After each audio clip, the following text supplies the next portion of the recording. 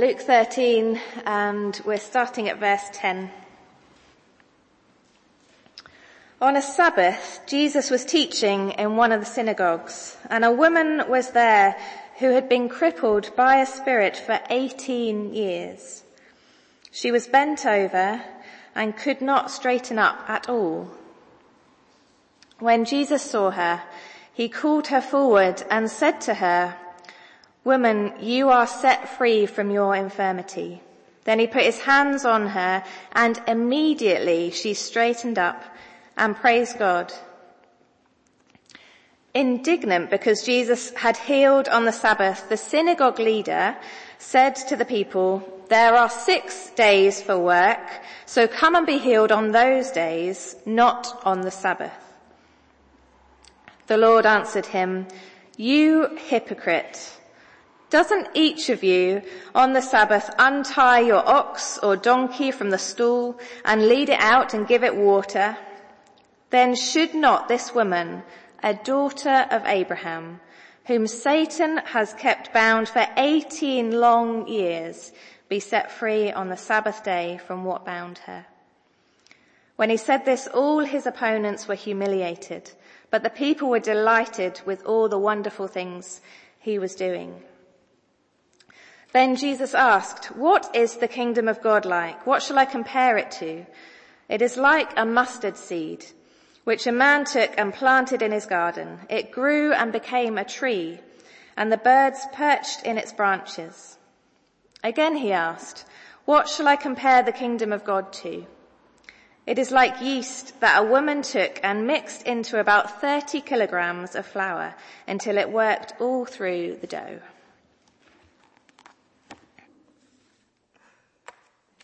This is going to be a sermon about great news.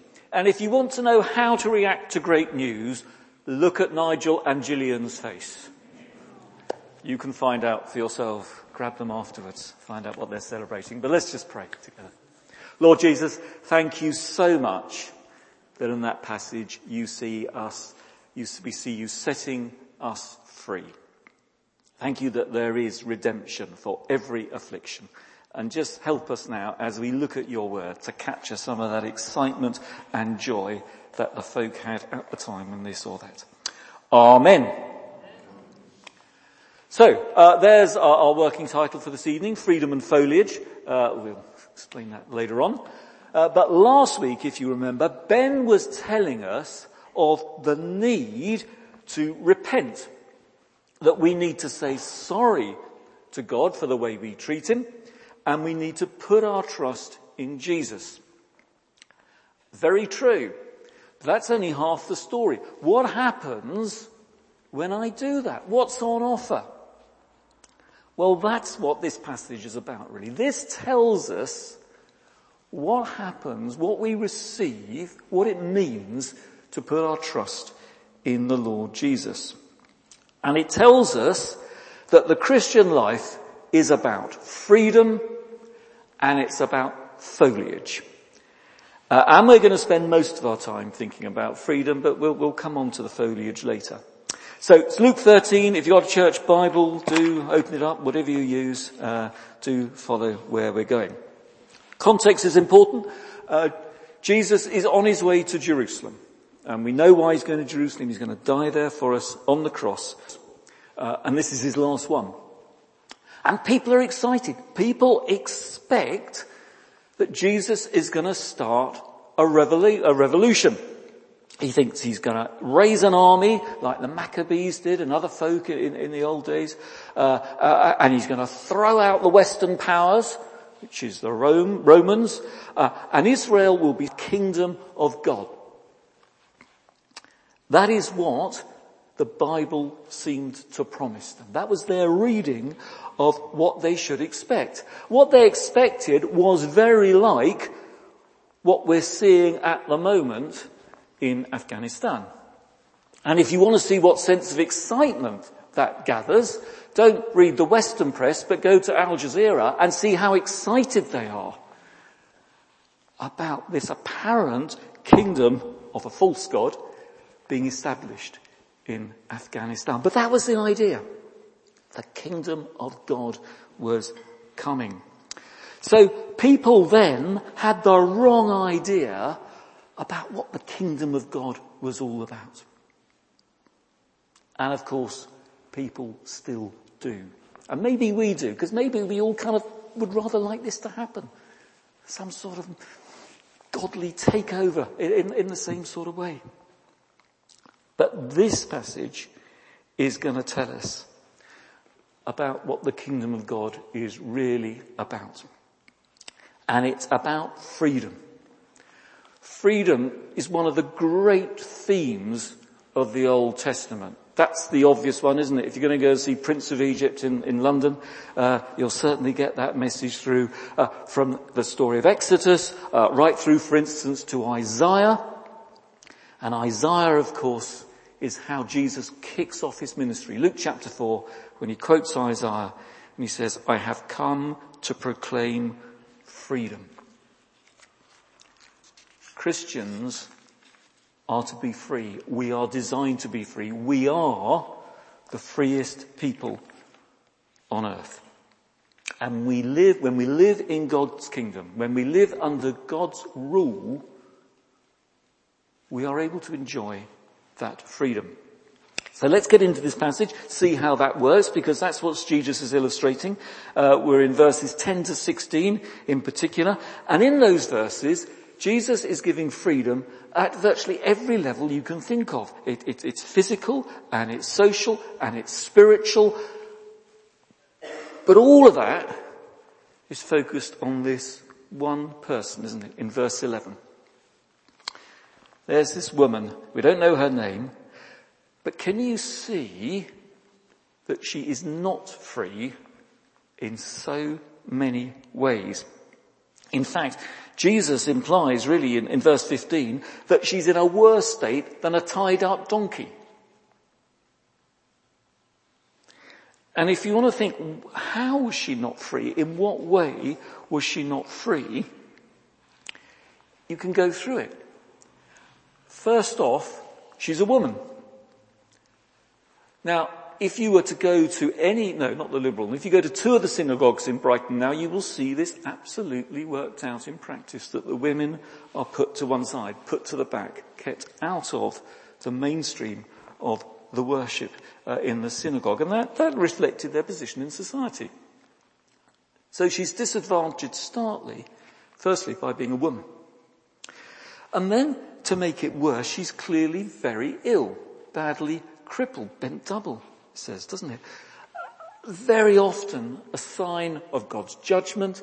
You must have done something wrong. That was something Ben touched on last week, wasn't it? You must have done something wrong. You must have upset God to be in that state. And to make it worse, she's bent completely double. Now, I did wonder whether at this point I should try and touch my toes, but I can't even reach my knees, so I won't even try and illustrate it. But if you can touch your toes, try and hold that position for 18 years. It's astonishing, isn't it? And therefore, she's absolutely useless. What good are you if you're bent double? You can't help in society, you can't do anything, you can't meet people, you can't talk to them. She's ill and she's useless. And although she clearly has some faith, Jesus calls her a daughter of Abraham, verse 16, and although she's got to the synagogue, despite all those difficulties, that may be a lesson to us, even though that's happened, verse 11, we see that she is spiritually oppressed as well. This isn't just a physical thing. There's a spiritual oppression going on here as well. Jesus reinforces that. Look at verse 16, that she has been bound by Satan. So this woman is a sort of Wikipedia of captivity. Socially, physically, spiritually, she's in bondage. There isn't a single aspect of her life that isn't affected. She's a sort of picture of the human condition. And yet what happens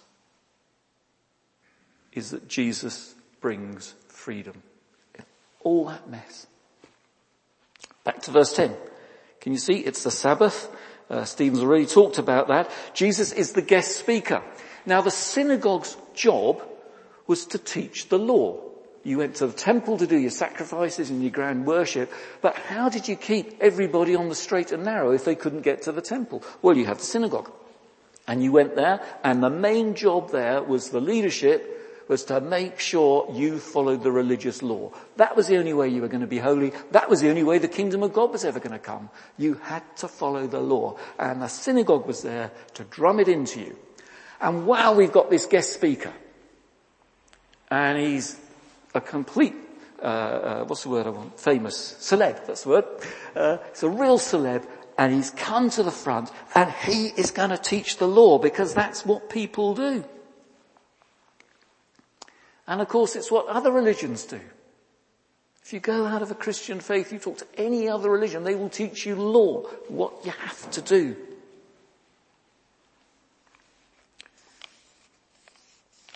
Well, it's a waste of time, isn't it? We know that. This lady, like all of us, she can't do anything. It's very obvious she can't do anything. All she can do is receive. That's what happens. Verse 12. Jesus sees her, calls her to the front, and he simply says, you see those words, you are set free from your infirmity. And immediately, I think Lizzie emphasized very helpfully, immediately she straightens up and praises God. 18 years of suffering is reversed at one touch of the Creator. She allows herself to be touched by Jesus. And that changes everything. And can you see that from that point in, everything has changed in her life? Her physical condition has healed. That means her social situation has just got a whole lot better. She can function as a proper human being. But also her spiritual condition has changed. And you know, that is the whole point of this. That's what this is all pointing to. Because we know that Jesus heals, he does then, and he still does now. And we know that Jesus' touch on our lives nearly always makes our situation in this world better. But those are just pointers to what's really going on here. Because what's really going on here is that this lady has been restored to a right relationship with God. You see, when Jesus touched her, she was set free in the deepest way possible. She was suddenly able to stand tall before God and praise him. And generally speaking, where we see physical healing or miraculous releases in some way or another, that is the reason, that is the result. It will result in standing up tall and praising God. Now, I don't know how you relate to all this. Not many of us are as physically disabled as this lady is. But there are plenty of things that we all know we are oppressed over, aren't we? It might be a health issue. For some of it's physical, some of it's mental. For many of us right now, it'll be social. We will feel oppressed. Maybe what we read about ourselves on social media or whatever. But whatever it is, what's happening here is people are seeing that Jesus' touch can be an answer to these things. We can be set free from these things if we go to the Lord. And that may be something we need to re-engage with in our own lives and say, I've just accepted this sort of stuff that's oppressing me. I just haven't really challenged it. And we need to say, Jesus' touch can set us free. Perhaps we need to talk to a friend. Perhaps we need to discuss it in our small groups. But we need to go to the Lord with these things and ask him for our help. And we know, though, don't we, that sometimes we take these things through life. And actually, maybe the only release sometimes will be in death. But those pressures will not go through to eternity. But the most important freedom here, the one that will go through to eternity, is that one of being able to stand tall and praise God. That is the freedom that we are designed for. You know, you flick through the weekend magazines, you go online, whatever. There are all sorts of exciting freedoms that the world will offer you. Tonight, on adverts or whatever. You know, the freedom to travel, the freedom to meet millions of friends. Actually, I think distressingly, the freedom even to decide what gender you are now. Can I just say those are all false freedoms? That's the sort of world's idea of freedom. It's not what we were designed for. I've got 40 goldfish. Actually, one died the other day. 39 goldfish. If I want to set them free, my grandchildren are very good at hoiking them out of the pond. I don't then take them up onto the downs, pat them on the fin and say, off you go. That is not freedom for my goldfish, is it? I mean, maybe a bigger pond or a lake. They are designed to be in a certain environment. The freedom of the downs for the goldfish would kill them. And it's true for us too. We need the right place to exercise our freedom, and that freedom is as friends with God. This is how Tozer put it. That's great. It's a bit long, but there we go. As Christians, let's get rid of the goldfish. As Christians, we are free from the chains of sin, free from the moral consequences of our evil acts, now forgiven, free from the curse of the law and the displeasure of God. God has opened the door for us, and like Barabbas of old, we walk at liberty because another has died in our stead. It's great, isn't it? God has opened the door for us, and like Barabbas of old, we walk at liberty because another has died in our stead. So the question that the New Testament goes on to talk about is, well, is that unqualified freedom? Can I love God and do what I like? And of course we know the answer is no, that wasn't God's design from the beginning, was it? Even in Adam and Eve, in the story of Adam and Eve and creation, Eden is bounded by rivers. There are boundaries. And back to this passage, Jesus is going to show us that we use that freedom in obedience. Any teenager will know that if you want a peaceable, decent relationship with your mum and dad, you do as you're told. That's how a relationship works with your parent. And it's the same with our heavenly parent. We obey God because we love him. Now, look how that works here. Verse 14. The synagogue leadership don't like what's happened. This leader, he was like the church wardens. This is Jeff Payne telling us what to do, or the other warden. And so he says to the people, there are 6 days for work, so come and be healed on those days, not the Sabbath. And he's absolutely right. You can read it, a number of verses actually, Leviticus 23:3. God says we are not to work on the Sabbath. So the leader's quoting the Bible, so it must be right. But he's twisting it, isn't he? He's misusing it. You look at this, nobody has worked on the Sabbath. Very difficult to spot anybody who's done any work. And even if they had, Jesus says, look at verse 15, some situations, it's merciful to work on the Sabbath. Giving water to your donkey or ox. So this response from the leader might have sounded super spiritual and very biblical, but it was not God's freedom that he wants us to enjoy. It isn't the freedom that God offers us in his word. So it's important to see this. Jesus is not saying here, well, we can ignore the Bible. Verse 15 and 16, he's telling us to use it properly. And that is why we take the Bible seriously. We don't twist it. We don't make it suit our particular arguments or our particular situation. We use it as he intended. And then James 2, for instance, says God's word is our law of freedom. It's when we're living out our lives obeying God's will. That's why the psalm says, then his law revives our soul, doesn't crush it. So Jesus is acting out, he's showing us what freedom is like. And it's very exciting. If we actually get hold of that. Look at verse 17. The people understood it. They were delighted.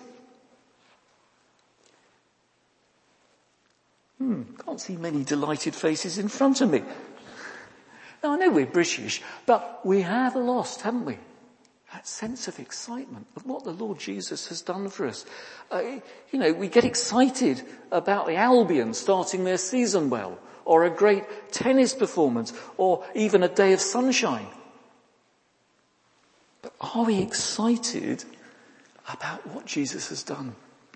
I wonder whether, at BH we just need to ask the Holy Spirit to rekindle that excitement, to rediscover that excitement that these people felt in Luke 13. Because actually, the next little section, there's the boundary, there we are, never mind. The next little section, where we start talking about foliage, Jesus is assuming that we're going to get overexcited. And he's saying, well, hang on a minute, you need to just understand exactly how the kingdom of heaven is going to work. By the way, verse 18, you can see starts with the word, therefore, then. You might have then in your version, or therefore, perhaps a slightly better version, better translation. That is linking the two. That is why Jesus is talking about the kingdom of heaven now, because he's just been illustrating it earlier. And so he has these two stories, and they both have the same point, really. They are telling us that we can trust that God's kingdom is growing. Even if it's not always dramatic and exciting, even if people aren't being healed in front of us quite so dramatically, nonetheless, we can trust that God's kingdom is growing. And that's really important, isn't it? Because we all go through ups and downs. Judith and I were at Alfriston the other day, remembering they call it the Holy Spirit weekend, don't they, with Alpha a couple of years ago. What a fantastic time we had. And you have these sort of pinnacle moments, don't you? And then it feels a bit less exciting. And that was exactly the experience the disciples were going to have. They were going to have the excitement of the resurrection, and they were going to have Jesus appearing to them and picnics with him. And then we were going to have Pentecost, and then we have hundreds of people coming to know him. And then it gets a bit more routine for a while. And Jesus doesn't want us to lose heart. When we leave those mountaintop experiences, when we think, well, what is God really at work anymore? He says, yep, the kingdom is still growing. And he says it's growing in two ways. He says it's growing like a tree. Maybe very slowly, but it's very visible. And this is something about external growth. That the kingdom is always growing. I think one of the things we can be careful of is that we tend to say, well, the church isn't doing very well in the UK, but it is growing in China. Or it is growing in Africa. But actually, that's not quite what Jesus says. He just says it is always growing, slowly and steadily. If we see China and Africa go into decline, even if one person in the whole world every year turns to Christ, then the kingdom is still growing. And we can trust that to be the case, because that's what Jesus is saying here. And then his second example, that is supposed to be moving, but I don't think it is. But you can now fixate on it and try and see whether it is moving or not. But that's the yeast in the bread, isn't it? I get my bread from Aldi, 36p for a white loaf, very good value. But I know some of you have got your bread makers at home, which is much cleverer than I can handle. And you can smell the yeast doing its stuff and the bread rising. And that's an internal work.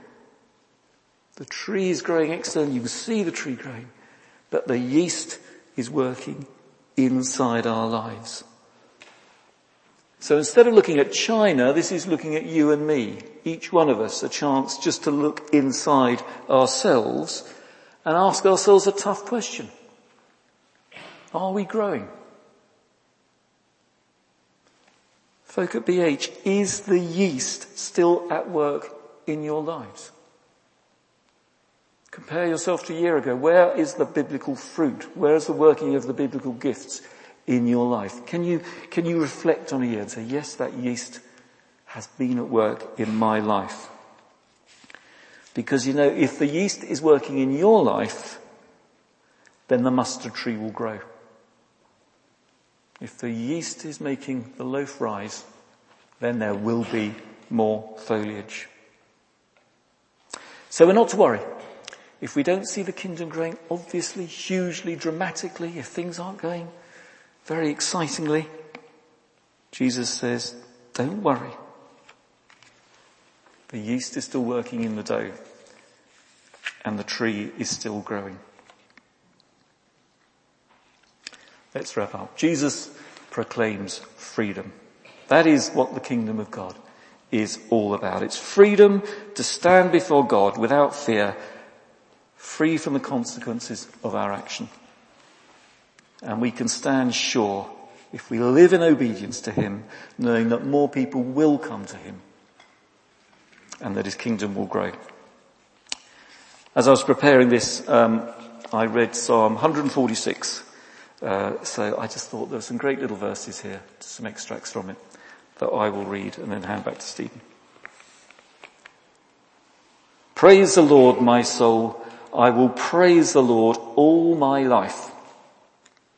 Do not put your trust in princes, in human beings who cannot save. The Lord sets prisoners free. The Lord gives sight to the blind. The Lord lifts up those who are bowed down. The Lord loves the righteous. The Lord reigns forever. Your God, O Zion, for all generations. Praise the Lord.